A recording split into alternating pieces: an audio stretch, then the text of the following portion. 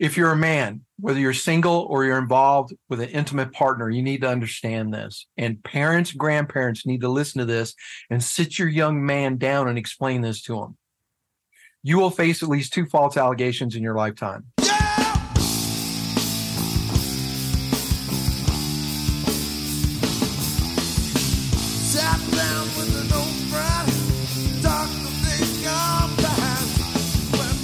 Welcome to Why Daddy Never Cries podcast with your host, Chuck Kelleher. At Why Daddy Never Cries, we'll explore the lives surrounding daddies, their children, divorce, and silent domestic violence. We'll hear real-life horror stories from unsung heroes fighting for the ability to stay in their children's lives. We'll get those voices heard and hopefully find solutions before you lunatics burn the whole place to the ground. Hang in there, daddies. Chuck's here. Chuck Kelleher and Why Daddy Never Cries are providing his podcast as a public service. I've known Chuck for 45 years, and he's neither a lawyer nor a mental health professional. He's not a doctor nor a rogue scholar by any stretch of the imagination. Chuck is simply a guy who's lived in hell for 20 years. Once he found a way out, he drew a map to help others navigate their own way home. The views and opinions expressed by Why Daddy Never Cries, employees, or our guests are their own. Guest appearance on the program do not imply an endorsement of them, their opinions, or any entity they represent. And please, for the love of God, if you have any questions or fears about your unique circumstances, please contact a lawyer, a religious leader of your choice, or a medical professional in your area. Don't fuck this up, brothers, because we're all in this together. We'd like to thank our sponsor, Voss G2, for helping small and medium-sized businesses elevate their brand perception with design. Take your brand to the next level at vossg2.com. We'd also like to thank Harry Duran and his team at Fullcast for their amazing assistance. If you're planning a podcast and you haven't contacted Fullcast, you might as well call your show Podfade. All right, how's everyone doing out there? Today we're talking with Bill Corbitt, a man once again serving the American public by identifying systematic issues with our family court community, and he's ready to hold these people accountable. Bill and Why Daddy Never Cries have a very similar goal: unite the tribes. Most men are laser focused in fixing their own problems. The lone wolf. We're kind of made that way, but we're not alone in this problem, guys. And Bill's here to point out how we can fix everyone's, not just our own problems. When you're listening to this episode, one major point that needs to be made. Your first priority, your only priority at this juncture, is to remain in your children's lives. If you haven't accomplished that goal, make that your focus. That's your only priority. They need you, Daddy. No matter what anybody else says, they need you, man. But you're not in this alone. That's the reason Why Daddy Never Cries was formed. To let you know you're not alone. Now, if you're on the other side of hell, you have a relationship with your children, or they're already fully grown.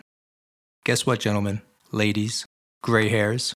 Your new mission is to make sure this never happens again to our sons, our nephews, or our grandsons. We have to slow down the growing numbers into the ranks of the brotherhood of the falsely accused. I can't believe how many men are being separated from their children so someone could coercive control them. Didn't coin the phrase, but that's exactly what this business is. Mothers controlling fathers. Again, disclaimer, it's not everybody, but it's happening. In a world where headlines scream for attention, we choose to listen to the whispers that hold the true revelations. All right, let's get into this. Good morning, good afternoon, good evening, ladies and gentlemen. We're here with Bill Corbitt, who is a spokesperson for the men's right movement. And I'm going to tell you, he is an immovable force. This gentleman is taking the fight to the next level. Bill, welcome to the Why Daddy Never Cries podcast. Hey, glad to have me. Appreciate it, man. It's an honor to be here. You guys do awesome work. Thanks, brother. Appreciate that. What got you motivated? What got you into this fight? I went through a bad divorce. It seems to be our MO for all of us. I entered into the divorce. I actually sat down with her and said, look, it's obvious you don't want me in the relationship. You've created a very toxic environment in our house, specifically when the child is around. It's starting to impact the child. I was starting to see clear evidence of marital affairs that were occurring. I eventually found one of her lovers. When I sat down with her, I was like, look, no need to get the attorneys involved any more than they need to. We need to think about the child going forward. And you give me what I want, I'll give you what you want. She jumped up. Now, my child is still there, sitting in my lap, actually. She jumped up from the table and said, fuck you. I'm going to get you for everything you got. And if I can put you in prison, I'm going to put you in prison. And I went, what the fuck? Okay, this is someone I've been involved with and married to both for around 14 years. Oh, wow. All right. Was it a new relationship? Yeah, I'm a long-term guy. And I thought, what in the, who is this person? So it's trying to get my mind wrapped around it. Really didn't understand domestic violence as far as a man being a victim. Right. And I was just shattered. I was totally shattered and torn apart. And one night I was so upset. We had a walk-in closet up the master bedroom, crawled into the back of the walk-in closet, closed all the doors so she couldn't hear me, and called an attorney friend of mine. It was like 11 o'clock at night. And I was in tears. He said, Bill, get out of the house. She's trying to set you up for a DV, domestic violence. If she gets you on a DV, you'll never see your girl again. Yeah. Unlike most couples, when they have a child, they have it through natural conception. We went through 7 rounds of IVF.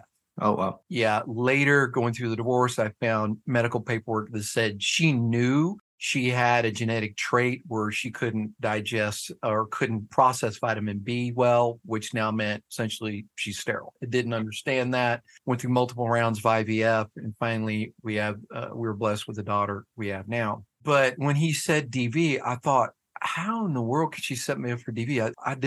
I'm like, I haven't done anything. And so just so everybody's aware, when I speak about her being a narcissist, she's actually been diagnosed by a professional psychiatrist of having narcissistic personality disorder. I found the paperwork. So unlike most men who will go, my ex is a narcissist, I kind of stopped and I'm like, okay, she's been professionally diagnosed. And they go, well, and they get kind of angry. Like she might have the symptoms, might show the character traits. I understand you, but unless you got paperwork, it's subjective. Yeah. Okay. And I'm not arguing with the fact that they aren't portraying traits of a narcissist. That's not the discussion I have with men, is like, to understand, I come from a different side of the table where there's medical clarity around me saying she's a narcissist.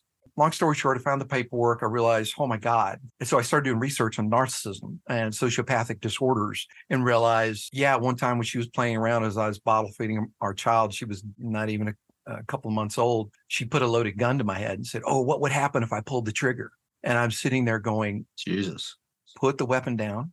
And that's not funny. What I didn't realize, now that I understand her personality disorder and she has strong sociopathic and pathological tendencies, is she was really thinking about blowing my brains out. There's no doubt in my mind. Yeah, that's a tough one. Yeah, but if you've never been exposed to domestic violence, especially the emotional and mental trauma that places you in, you don't understand the 3 levels of fear response. And I understood too. Okay. And as a military member, you go through high pressure situations and you fall back on your training. And the 2 fear responses are flight, run, or fight. Right. Okay. The one I never experienced until I went through my divorce and all that domestic battery, domestic violence, domestic assault, attempted murder was freeze. I never experienced it until I went through it, because I've never had anything impact me emotionally at that level. Yeah. And not knowing how to respond to it. I had no training to fall back on. I had nothing to go back to direct my behavior. So I just froze, just literally froze. I couldn't think. I couldn't act. I couldn't respond. All I wanted to do was sit in a dark room with the lights off. Didn't want to get out of bed. Well, now I'm in depression. And from that, it got worse and worse and worse to where I actually got very, very close to committing suicide. I've been there. So I'm a weapons holder, CCP holder, had weapons around me my whole life, even as a child. I understood the dangers, been in military, extensive law enforcement training, executive protection program training, and experiences.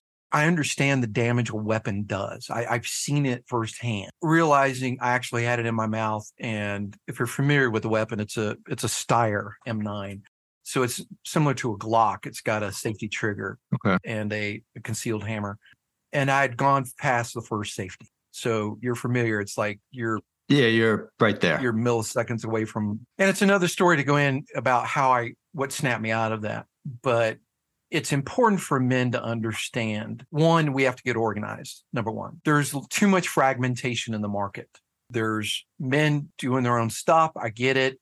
There's fathers' rights, men's rights activists doing their own stuff. I get it. But I'm starting to bring everybody together. Men need to be heard. Dan is amazing. He's been in this industry over 30 years. professional counselor. He's been in the trenches. He's gone through the stuff himself. I've gone through the stuff myself. Alan Donovan, he's another great figurehead out there. We're starting now to come together. And I've been saying since day one, we have got to get organized. Number one, we need to get organized under a common banner, one flag, with a specific goal and direction that has quantifiable results. In other words, it's okay to come together. It's okay to talk. It's okay to get the message out there. But what's your goal? What's the end result? Correct. What's it going to produce? Mm-hmm. Okay. I know for a fact the attorneys are aware of the men's rights, father rights movement's growing. I know that. I've spoken with them. Okay. They laugh. Yeah, I know. Okay. They do. They laugh like, you're getting your word out. Big deal. You're not going to change nothing. So having completed my divorce, I literally sat around and went, I can't be the only one. I can't. So I started going to veteran groups meetings, men's groups meetings here in Atlanta, where I'm from. Got on the web, did a bunch of self-education, discovered MGTOW, discovered Red Pill. Then I started discovering the father's rights, men's rights movements, and the figures that are out there that have done such great work so far. And I went, why hasn't things changed? I started asking a lot of these questions. Well, now I'm in pure investigator mode, what I call warrior mode mentality of they shouldn't do this to a parent, man or woman. Agreed. And number two, they shouldn't weaponize a child. My attorney even sent her attorney a letter saying, you filed a false TPO. We have the evidence it's false, and you are weaponizing the child. Literally said that in the letter. I still have it. Great. So now you have one attorney on a legal document on their letterhead telling another attorney, you have intentionally gone out of your way to weaponize the child in this case, and it's unlawful. It is extremely unlawful. Yes, sir. Okay. But nothing happened. Nothing changed. And I thought, I got to figure this out. Somebody's missing something. So I got together with some veterans. We all started talking. We decided to do some research. And I'm in the IT field. I've been in the DFIR, digital forensics incident response industry for over 35 years, renowned, published, blah, blah, blah. Well, you run into experts in the field. So I started bringing in data analysts and big data experts. They were volunteering their time. We started pulling in data, and we were doing demographic research, macroeconomics. We were throwing everything in there. And I said, how long has this been going on? Over 120 years. So men have been fighting for rights over 120 years. Nothing's happened. 120 years. Yeah, 120 years. We can trace it all the way back 120 some odd year. I think it's 125. And I went, okay, nothing's happened. But instead, the feminist movement, backed by neo-Marxism, and I'm not going to get into the politics of it, has made tremendous headroads. Why? What have they done different than what we've done? Okay, well, when I started asking those questions, and just kind of a flippant comment after we were going over some of the data one night, so I said, we need to sue the fuck out of people. Just flip a comment. So we'd meet twice a month, met again. And I said, okay, guys, where are we at? And one of the analysts looked at me, world renowned. He said, Bill, you're right. Right about what? What did I say? And he goes, men are not litigating. And I went, no, come on, look, guys, we're smart. I'm no genius. And every time I come up with an idea, someone's already thought of it. He goes, no, literally, dude, nobody is doing it. No one has done it. And I went, let's explore this more. So we looked at it, and sure enough, we've come up with over 500 cases through time in which the feminist rights, women's rights movement has successfully litigated, which is either direct, a primary, secondary, or tertiary connection to changes in law or changes in courtroom sentiment and activity. This is direct one-to-one. It's perfect how it matches up. So I went, okay, litigating. Let's go into this a little deeper. Who's the most underrepresented demographic? Well, fathers. I'm like, okay, let's tear apart the father onion. Let's figure out, is it by race, creed, national origin, religion? Let's figure this out. Next couple of weeks come by, we had another meeting, and they all went, veterans. I went, what? They were like, veteran dads are being picked on in the courts. This was literally their comment. And I went, you're kidding. They went, no. I said, okay, we got our demographic. How are we going to structure this? So we built our 501. We officially launched last 22, Thanksgiving officially, our nonprofit, and we're focused on helping veteran fathers, and their children through the family court child custody processes, not in family court. And we'll go into our donation venues here in a minute, but our purpose and our mission is built on the same framework as the ACLU. Let's talk about that a second. The ACLU was set up to fight for equal rights. They don't give a damn about men. So I've called them, several men have called them. I've documented civil rights violations of constitutional and federal law. They don't give a damn. They really don't. And attorneys, if you talk to attorneys and you say, hey, the ACLU's lost their way, attorneys will even say, yep, absolutely, definitively. Will they go on record say that? No. So we're built on the ACLU framework. How's that work? Well, we can set up affiliate offices directly affiliated with veteran fathers throughout the globe. Once the affiliate office is set up, you set it up in your city, in your state, however you want to do it. You're now an independent organization running to support the fathers and children in your state. Okay. You're responsible for your own donations. The only thing you're responsible back to the headquarters office here in Atlanta is semi-annual, annual inspection. We'll go through everything, make sure you're following the bylaws. We've done all the marketing. We've got the framework. We've got the websites. We've got everything. All you have to do is set up and start working. Now you'll have to go through the affiliate program and qualifications for that. You're going to have to do a board level presentation, get your deck together, and you're going to have to bring on some initial funding to get you up and running. Essentially what you have to do, because nonprofits are a business. You have to run it like a business. If you don't, you're going to fail. All right. So we got all that lined out. We have a mission. What's the mission? Is to take these legal proceedings out of family court. Let me explain why. On appeal, if you decide to go through the appellate system in family court, men suffer a 99.657% loss rate. In other words, it's 100% guaranteed. You appeal through family court proceedings on a family court or child custody matter. As a man, you will lose 100%. 99.9. I beat it once. Just once. Yeah. Now, there are outliers. Oh, yeah. There are outliers, such as yourself. And I hear that occasionally. I'm like, dude, you just missed what I just said. Broad spectrum, you're going to lose. Oh, 1,000%. Yeah. Okay. So if you have the money to go through the family law appellate system, let's take it out of the family court venue. Let's go civil. Let me explain this. We spent 5 years modeling this. We looked at, oh my God, so much stuff. It's just mind-boggling. The tobacco lawsuits. Big, famous lawsuits, a national lawsuit, right? Remember those? Oh, yeah. How did they get started?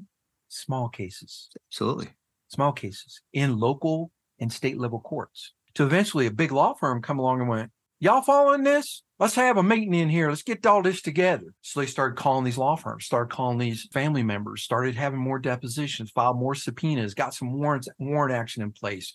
And they built a national lawsuit against the tobacco companies and won. Oxycontin, same way. You're right. Guess what's coming next? mRNA vaccinations are coming next because now the families are winning small lawsuits. That's how this has to be done. That's why we set it up under the same model as the ACLU. We have to win at the state and local levels first. Once we win at state and local levels, we're going to now file a national suit because it all fall within veteran fathers.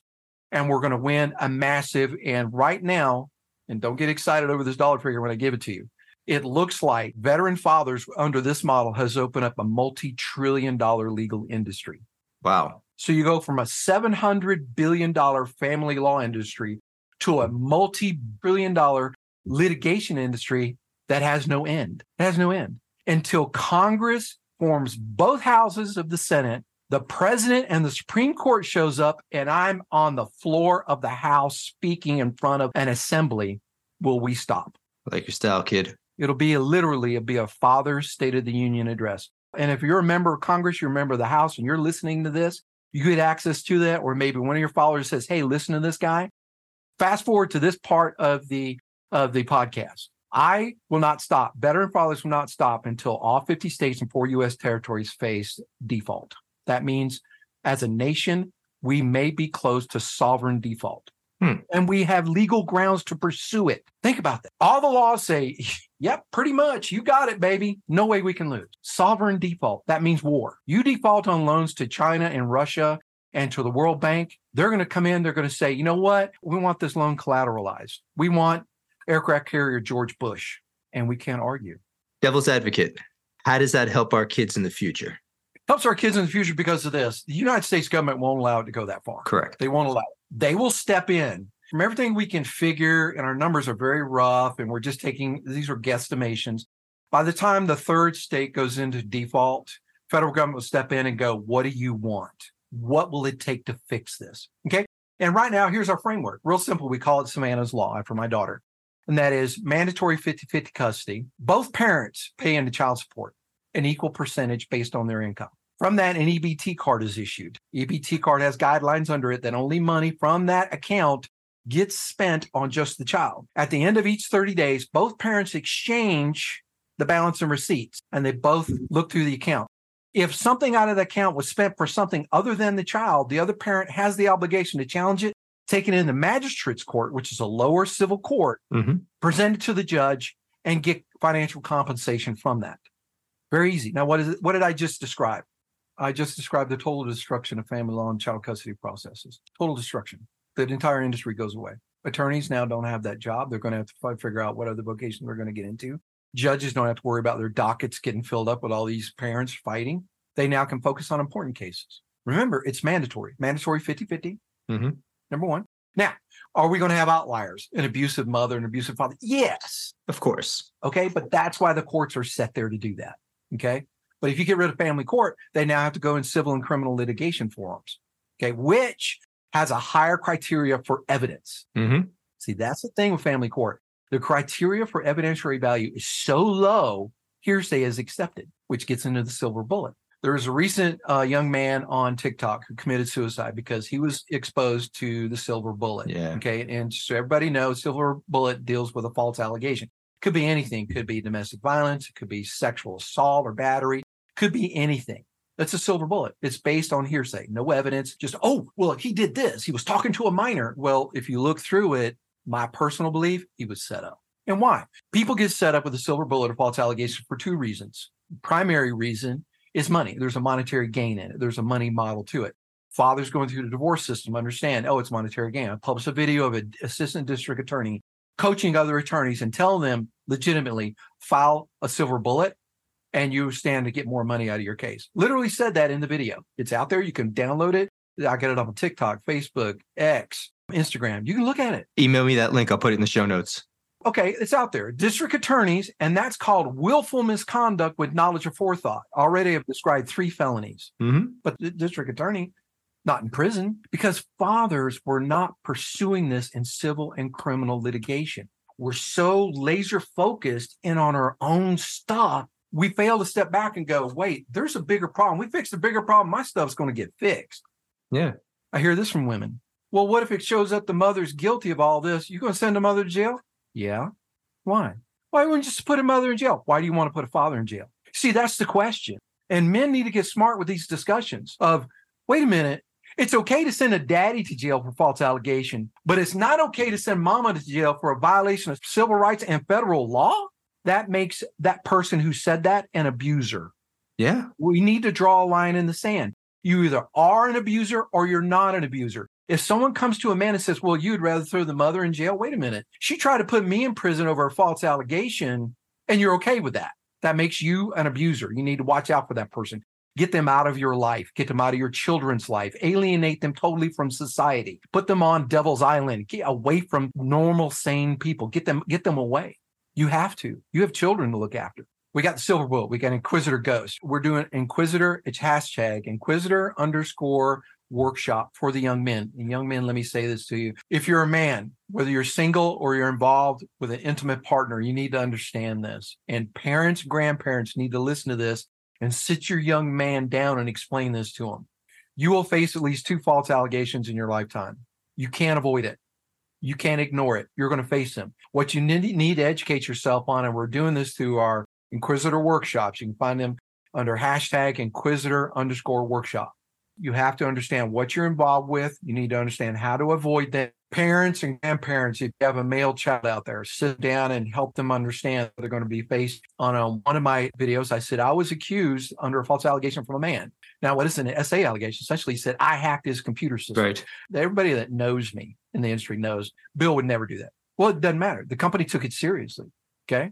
We parted ways. Okay, great. I take my money. I'll bail. I got to parachute. I don't worry about it. But he's still working there and he got promoted. Now, here's what someone who levies a false allegation and gets away with it. Here's what it does. It empowers them. Yes. They know they can do it again and again and again and get away with it. He did it for monetary and financial gain and clout. Now he's been promoted. Other people are working for him. Guess what? He's going to do it to somebody above him or somebody lateral to him to get them out of the way so he can now move across and within that company professionally. And if you think that he's not going to do it again, you're delusional. Get some professional help. Now, for you young men, you're going to get involved with a woman. Research her. Look at her behavior patterns. If you talk to one of her prior boyfriends and he said, oh, yeah, she accused me of this, she's going to do it to you. You're 100%. Hand grips raised, trigger squeeze, eject out of that aircraft, give it back to the taxpayer, put her back on the street. Mm-hmm. She will do it. She might think, oh, no, she's different with me. Dude, she's gaslighting you. How many guys have you heard say that exact same thing? And I told everybody I would have been in jail if I bumped into one of her ex-boyfriends because of what he allegedly did to her. Yeah. And thank God, because I am too pretty for prison. Yeah. Oh, prisoners would love me. But I look at men, and I did a real quick podcast on turning red flags yellow. Here's a good example for me, just so the rest of you young men and married men can understand. We were married, and a man, I'm not going to call him a gentleman, knocked on our door. And I'm working. She comes in, bleach white, eyes really big, said, there's a man at the door that claims he's my father. And I went, right away. Fangs are out. Yep. Laptop went down. I'm ready for war. I was ready for physical engagement. I went to the door. I said, who are you? And what the hell are you doing here? Telling my wife shit like that. And he goes, her mother and I had an affair while her father served in Vietnam. Now, her father's extremely highly dedicated, CMH nominee, multiple silver stars, Green Beret. The dude's a legit snake eater. Okay. And stand-up guy. I love frog legs to death. Okay. This man standing in front of me saying that. And I said, what are you talking about? He goes, well, when he was in Vietnam, we had an affair at Pensacola, blah, blah, blah, blah, blah, blah. And I said, look, here's where the hell this goes. One, that doesn't bode well you for as a man. Number one.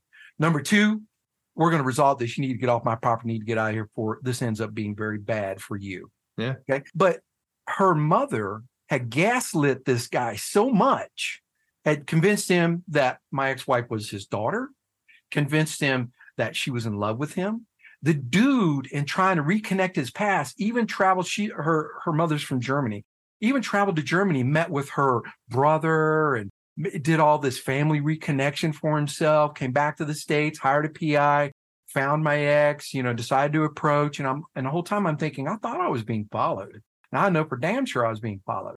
Now my radar's in level 9. Yeah. My gun goes back on my hip. I'm like, boy, if that PI pops up the wrong place, wrong time, police miles bring crime scene tape because I have zero tolerance for that shit. So now, long story short, we do a DNA test. Not her dad. Okay. I feel sorry for that guy, man, because he went through hell. Oh, he believed that all these years. But that's what I'm trying to explain to you young men is when you're dealing with a narcissist, they will gaslight you and suck the life out of you to get what they want when they're done with you. They will discard the husk and they will latch their fangs into somebody else like a lamprey and suck all the life out of them. When they're done, they discard the husk and go on to somebody else. They need to feed continuously. Okay. Or they go bonkers. All right. So then come to find out her sister had an affair on her husband who was at sea, got pregnant from a barfly, a drunkard. Mother's a cheater and a narcissist. The daughter's a cheater. And I married the other daughter. One thing I didn't do, and I kick myself in the butt for this all the time, is not going to her ex-husband and sitting down with him man to man and saying, why did you divorce? What's going on? Before I have a serious relationship with someone, I sit down with them and say, okay, let's lay all the dirt out on the table. Let me know about all the dirt. She said, I had a threesome one time. I said, okay, great. You had a threesome one time. I haven't. But in kind of going through all this, I was like, okay, you sure it was one time? Yeah, it was one time. Who was it with? It was with my friend. I'm like, oh, okay, well, all right, no big deal. But I know how men think. And I said, if we're ever around that guy, you need to let me know because it will become abrasive. Absolutely. She was like, oh, okay, cool. In court, guess what come out in court? Okay. Under sworn testimony, it wasn't one time. It was a 2.5-year polyamorous relationship, which now the attorneys have found out this guy owned the largest porn shop here in Atlanta, which has a glory hole. Oh, no. She participated in it. I'm sitting there in court like, like I wasn't even invited to the threesome. I was like, what the fuck? I'm sitting there I'm sorry, Bill. I'm sorry. No, dude. I mean, look, she turned me into a cuck. She turned me into a simp. You we've all been there. Until you know. You don't know until you know. Yeah, man. And I'm sitting here going, what the fuck? Who the fuck are you? His eyes are wide open, ladies and gentlemen. It's fucking total shock. And man, I feel for you, brother. Dude, I mean, you talk about going through the psychological and mental and emotional trauma. Now I'm having to deal with that shit. My attorney goes, Bill, there's all kinds of things you're going to find out in family court. I was like, what the fuck? Yeah, man. I said, that's a marriage of fraud. She goes, no, they only look at it in cases of prostitution and drug use. I went, she's a hooker. Well, you got to charge money, right? She was giving it away. Give some gratuities for a glory hole? I'm going to give some gratuities for a glory hole? Holy shit, man. What else do you call that? Pandering? I mean, funny. I'm making light of it, but holy shit. No, you gotta make light of it, man. So that all started the process in building this. Getting back on track, bringing everything full circle. Yeah, dads are getting blasted, but why veteran fathers? And I tell mothers and ex-wives this all the time. If you want to do the same thing we're doing, please understand we're not against you, but I have corporate governance. It's laws, bylaws that say I have to stay in my swim lane. Okay. Now, do I help women? Sure, I help women. Okay. But at the same time, I have to stay focused on fathers, veteran fathers, and their kids. It's corporate governance. If you want to do similar model, but you want to do it, focus on veteran mothers, I don't care. Do it. Let's link arms. Let's team up. Let's start suing these people civilly and criminally. Let's do it. Yeah. They don't want to do it. They'll complain. Well, you should do it for us because I've become so well known now. They're like, we need to partner with Bill, but we're going to pressure him to focus on, I can't. Yeah, I can't. As soon as I do, the board's going to meet. They're going to remove me and they're going to put somebody else in place and restart the thing. I can't do it.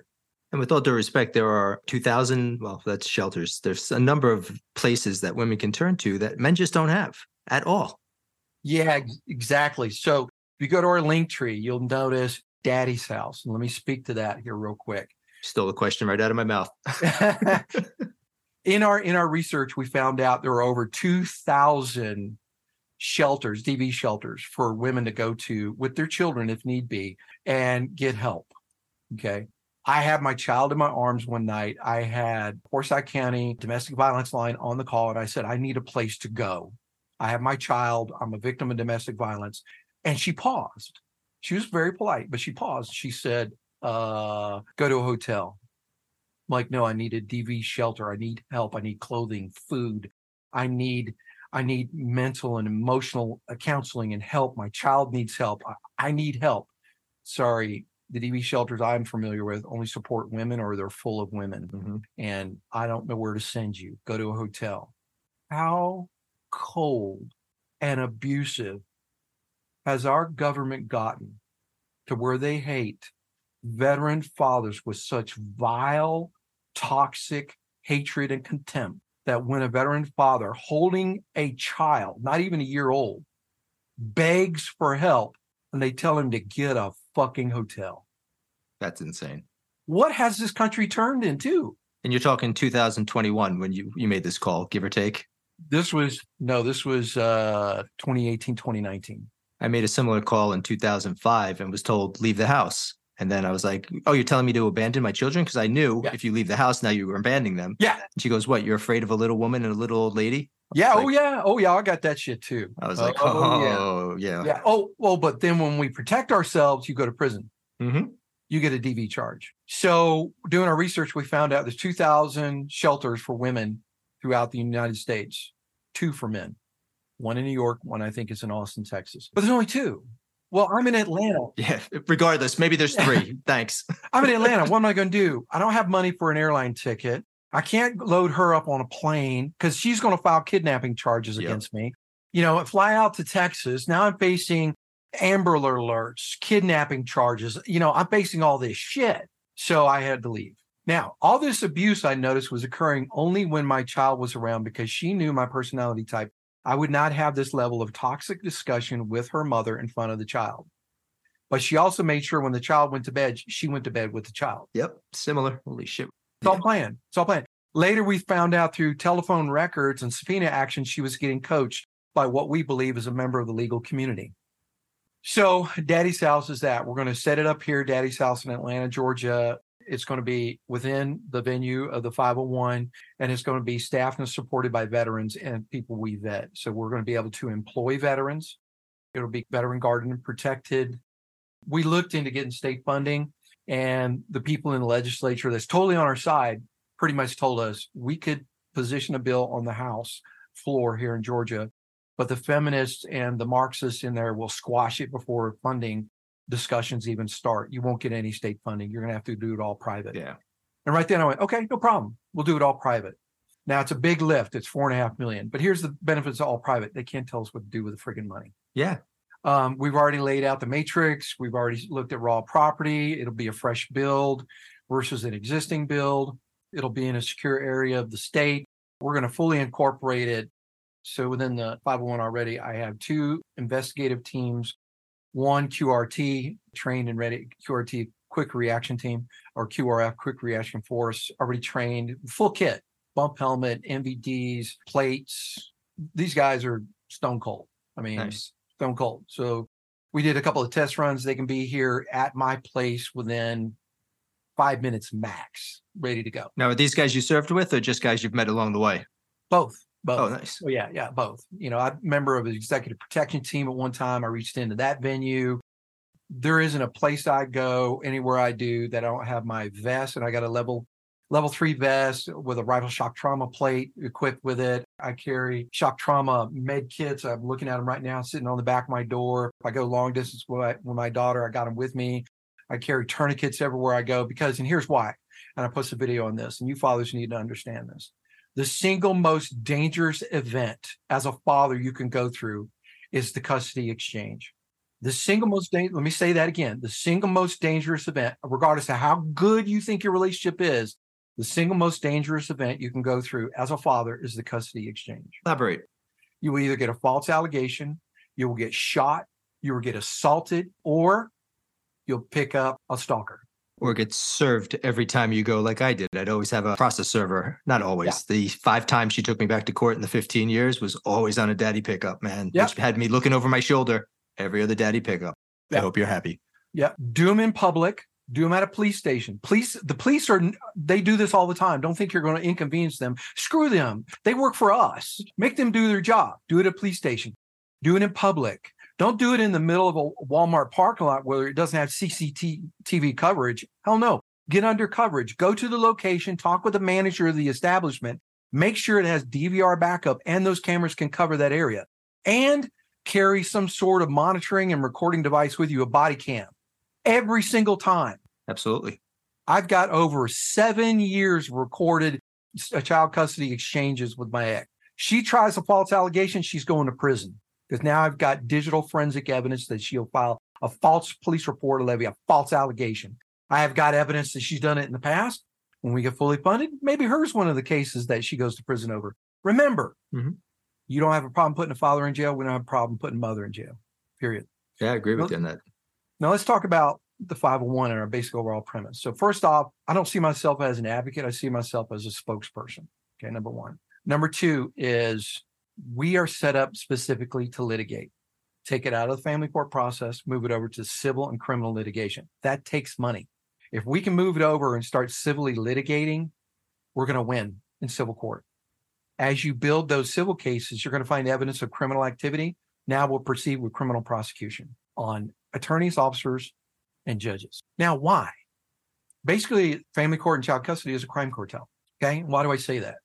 So I was a federal agent back during the days of the war on drugs with George Bush, everything like that. And in working with the FBI, I got a hold of some documentation that helps profile out crime cartels. Plugged in all the details, boom. It's definitive. Family court is a national crime cartel. There's no other way to look at it. No other way. Break that down for us. A crime cartel is highly organized. It has a definitive structure, organizational structure, has defined revenue sources and chains. But from that, it has cooperation within its structures. If you think of it like a pyramid, you got the boss at the top, his level of consigliaries, lieutenants, as well as soldiers. Okay. So it's a pyramid. So essentially, it's a crime cartel, but it's set up organizationally like a pyramid, like all crime cartels are. It meets all the predefined criteria. It has mutual cooperation, which is called one act and further conveyance of crimes being committed is what? A conspiracy. Now you look at Supreme Court rulings. Everybody's heard the old ignorance of the law is no excuse. Everybody's heard that? Oh, yeah. But it wasn't applied to the common man. That was applied to the judiciary and officers of the court. It's specifically written out in the Supreme Court decision. Officers of the court. It's like recycling. They don't put it on the companies. They put it on the consumers. Holy shit. Right. See, that's where a lot of people don't understand. And I put little hints of some of our legal strategies that we've found out there we're going to win so big. I mean, it's amazing. It's going to be slam dunk time when we show up in court to be like, oh, there's no way we're going to argue this effectively. Let's just settle this. Let's get out of this with least amount of pain, because that's where it's going. The Supreme Court specifically said officers of the court, ignorance of the law is no excuse. Officers of the court, who are they? Judges, attorneys, and any other sworn officer of the court, including police officers and sheriff's deputies, CPS agents. Yep. Shit. I like where you're going with this, Bill. Well, what have they done? What have they done? They've sat around and watched rights being violated, human rights being violated. They've watched unlawful conduct with willful and knowledge of forethought, federal laws being violated, and said nothing. Go to jail. See, the way you tear apart a crime cartel, you have to go and get these soldiers in prison. So I hate to say it this way for you deputy sheriffs and police officers, and I hate to put it this way because I used to be a Leo myself. You're going to prison, and I don't care. Why don't I care? Because you come after a dad, and you weaponize the child, and you allowed it to happen. You sat in there as a bailiff, and you watched it go down, and you didn't bother to call DOJ and file a formal written complaint. You're going to prison. Now, what happens if we start putting a lot of these officers of the court in prison? They're going to dime out a lieutenant, a low-level attorney. Yep. Attorneys are like mobsters. Once you get them, they will cut everybody's throat to save their own skin. And one attorney will give up a high-level lieutenant, maybe a big law firm, maybe a big judge, maybe a mid-level judge. Judges are mafioso. They will slit everybody's throat, lay waste, and raise the city to the ground to save their own skin. That means we'll get additional judges, maybe a big law firm. And here's why that needs to go federal. Federal will waive statute of limitations and privilege because of criminal misconduct. Boom. Everything comes into court now. All the privileged communications come into court. Emails, text messages, phone records, internal corporate law firm documents, all now come into federal court. Multi-trillion-dollar industry. Now, are you getting any pushback from guys? No. Even men who've had good divorces are totally on our side. Behind the scenes, here's what's happening behind the scenes. Okay. I'm not going to mention their names. No. I've got 2 sitting judges in full support.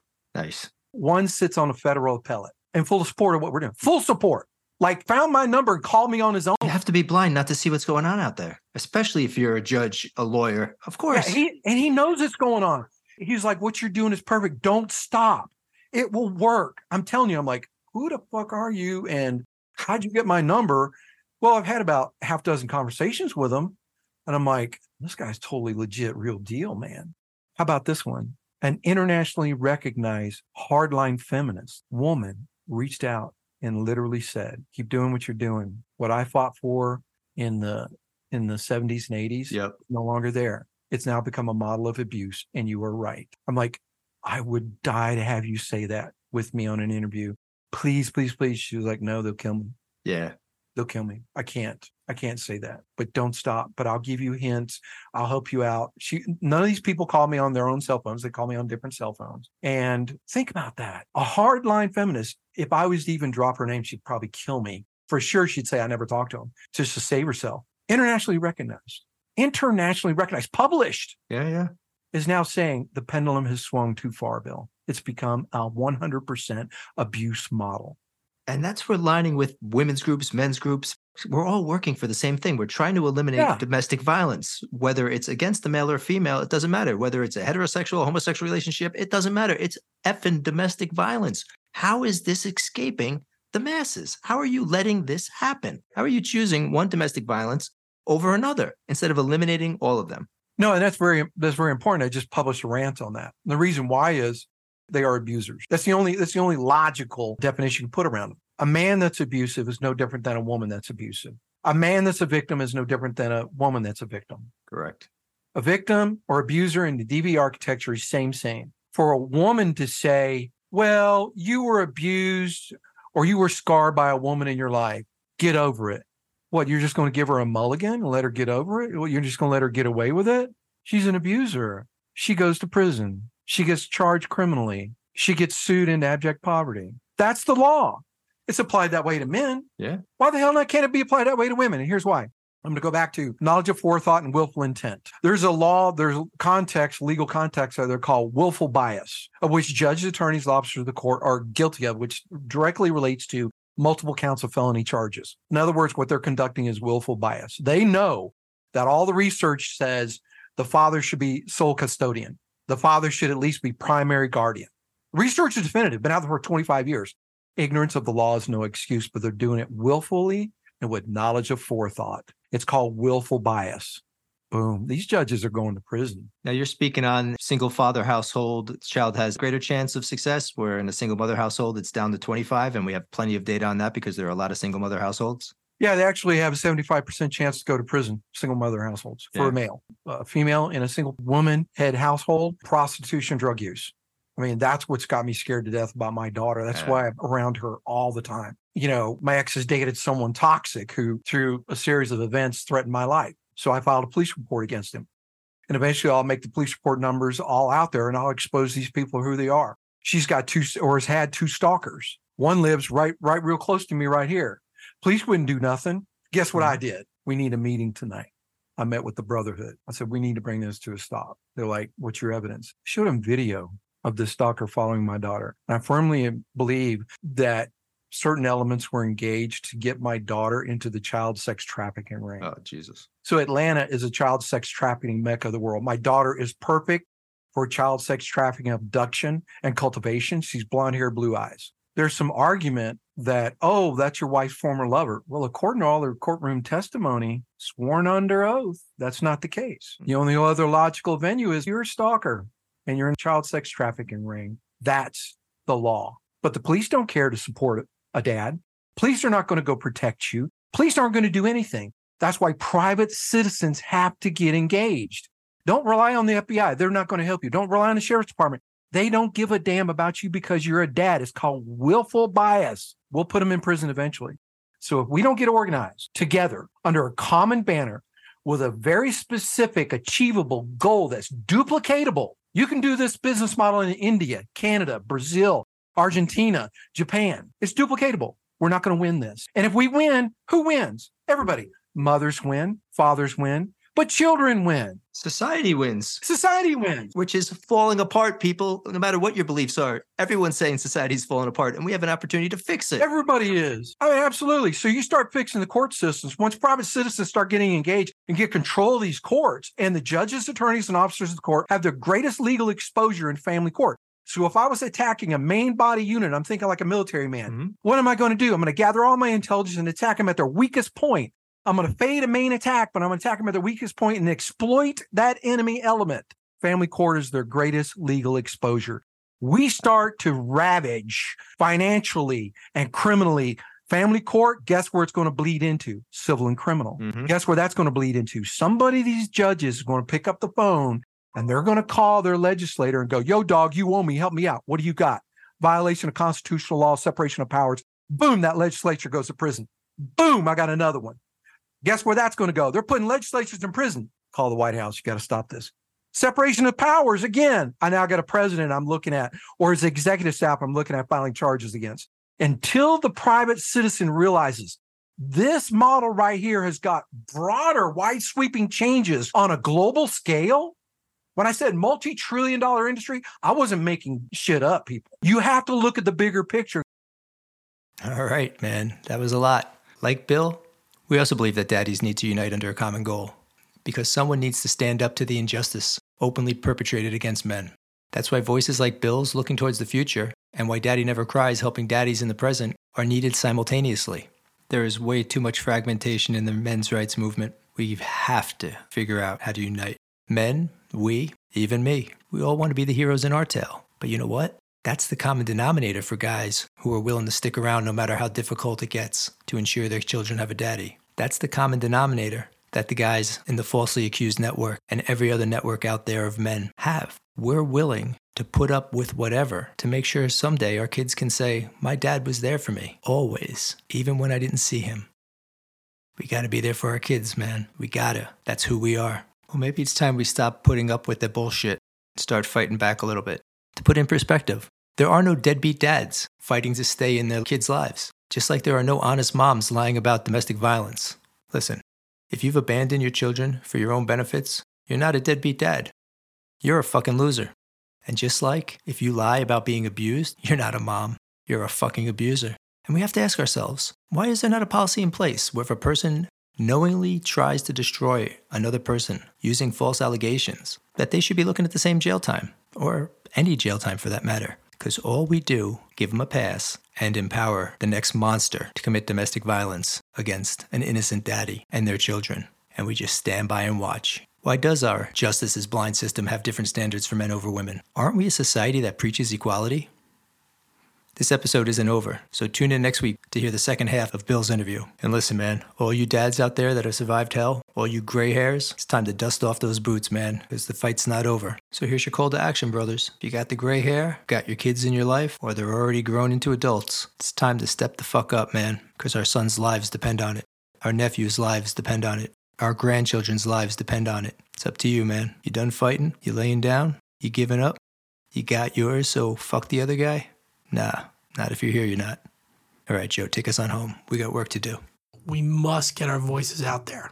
Send us your stories to whydaddynevercries@gmail.com or whydaddynevercries on Facebook. Remember, this is a daily and sometimes hourly struggle. So follow us on Daddy Never Cries at Twitter and whydaddynevercries on Instagram. And let your voice be heard. Let's end the fatherless children syndrome that's plaguing this world. You can't change what happened to you, brothers. So figure out how to make it work for you and your children. When life gave me lemons, I said to hell with a glass. I'm making an international lemonade franchise. So until next time, take a deep breath. You've got this, Daddy.